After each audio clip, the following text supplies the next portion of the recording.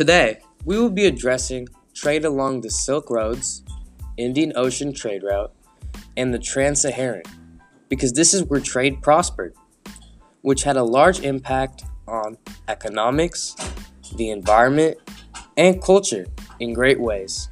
Our group consists of Henry, Agil, Nico, and myself, Alvaro.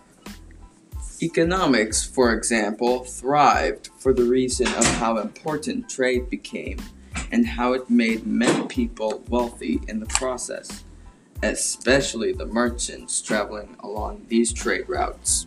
The environment, on the other hand, was impacted by trade because of the need people had to produce their own produce in order to trade with other people. Lastly, though, culture was greatly affected by trade because many people interacted with each other, and which then led to the spread of ideas. Therefore, trade had quite the impact of those various notable topics in the way that each changed for the better.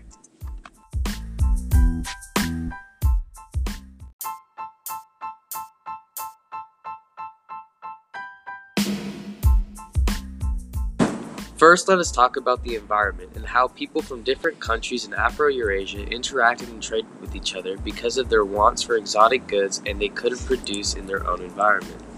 This was demonstrated in the way that people's demand for exotic goods was definitely satisfied by the trade routes that allowed them to enter through different civilizations to trade for the goods and learn their cultures with ease. In addition, it made empires more open to each other and have a better relationship with one another. The increase of trade made a truce and an alliance between each tribe/empire, and from the many interactions they had, there was many syncretism and diffusions along Afro-Eurasia.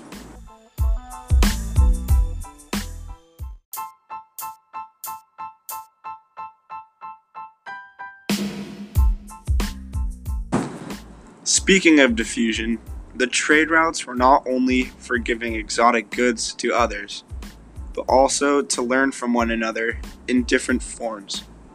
From the popularity increase in Afro-Eurasia, and from the easy travel of multiple trade routes, not only goods were traded to people, but also cultures were fused together and empires were changed in their point of views and beliefs.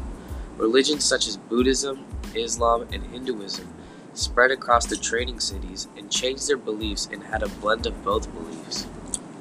They were also given ideas and tactics that would make everyday life easier.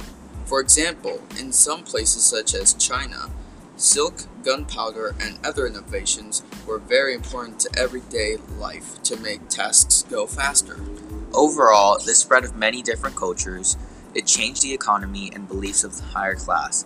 But not only did it change the classes and religion, but also moving the status of merchants higher.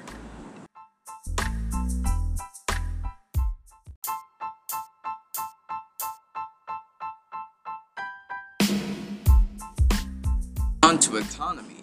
The trade routes made trade popular all around Afro-Eurasia and gave power to the merchants who would travel across the continent to trade domestic goods for exotic goods to bring back to their home.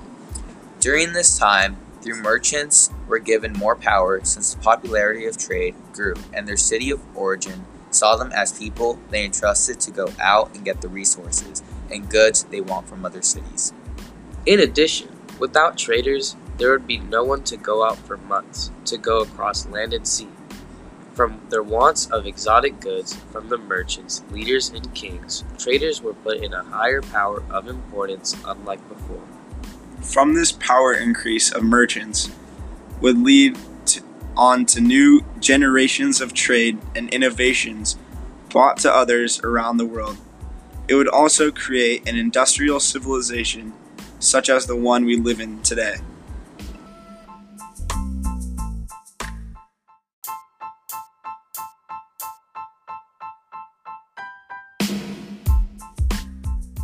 Trade led to many great changes that would change history forever, but there were also some negatives. But it will lead to a new time and generation with the Northern Europeans and what they do with innovations that were traded along Afro-Eurasia. But even if, though, there were bad effects from the trade routes, the people learned from their mistakes and adapt to their everyday life to move on. In conclusion, this is how trade affected people all around Afro-Eurasia and how it impacted environment, culture, and economy.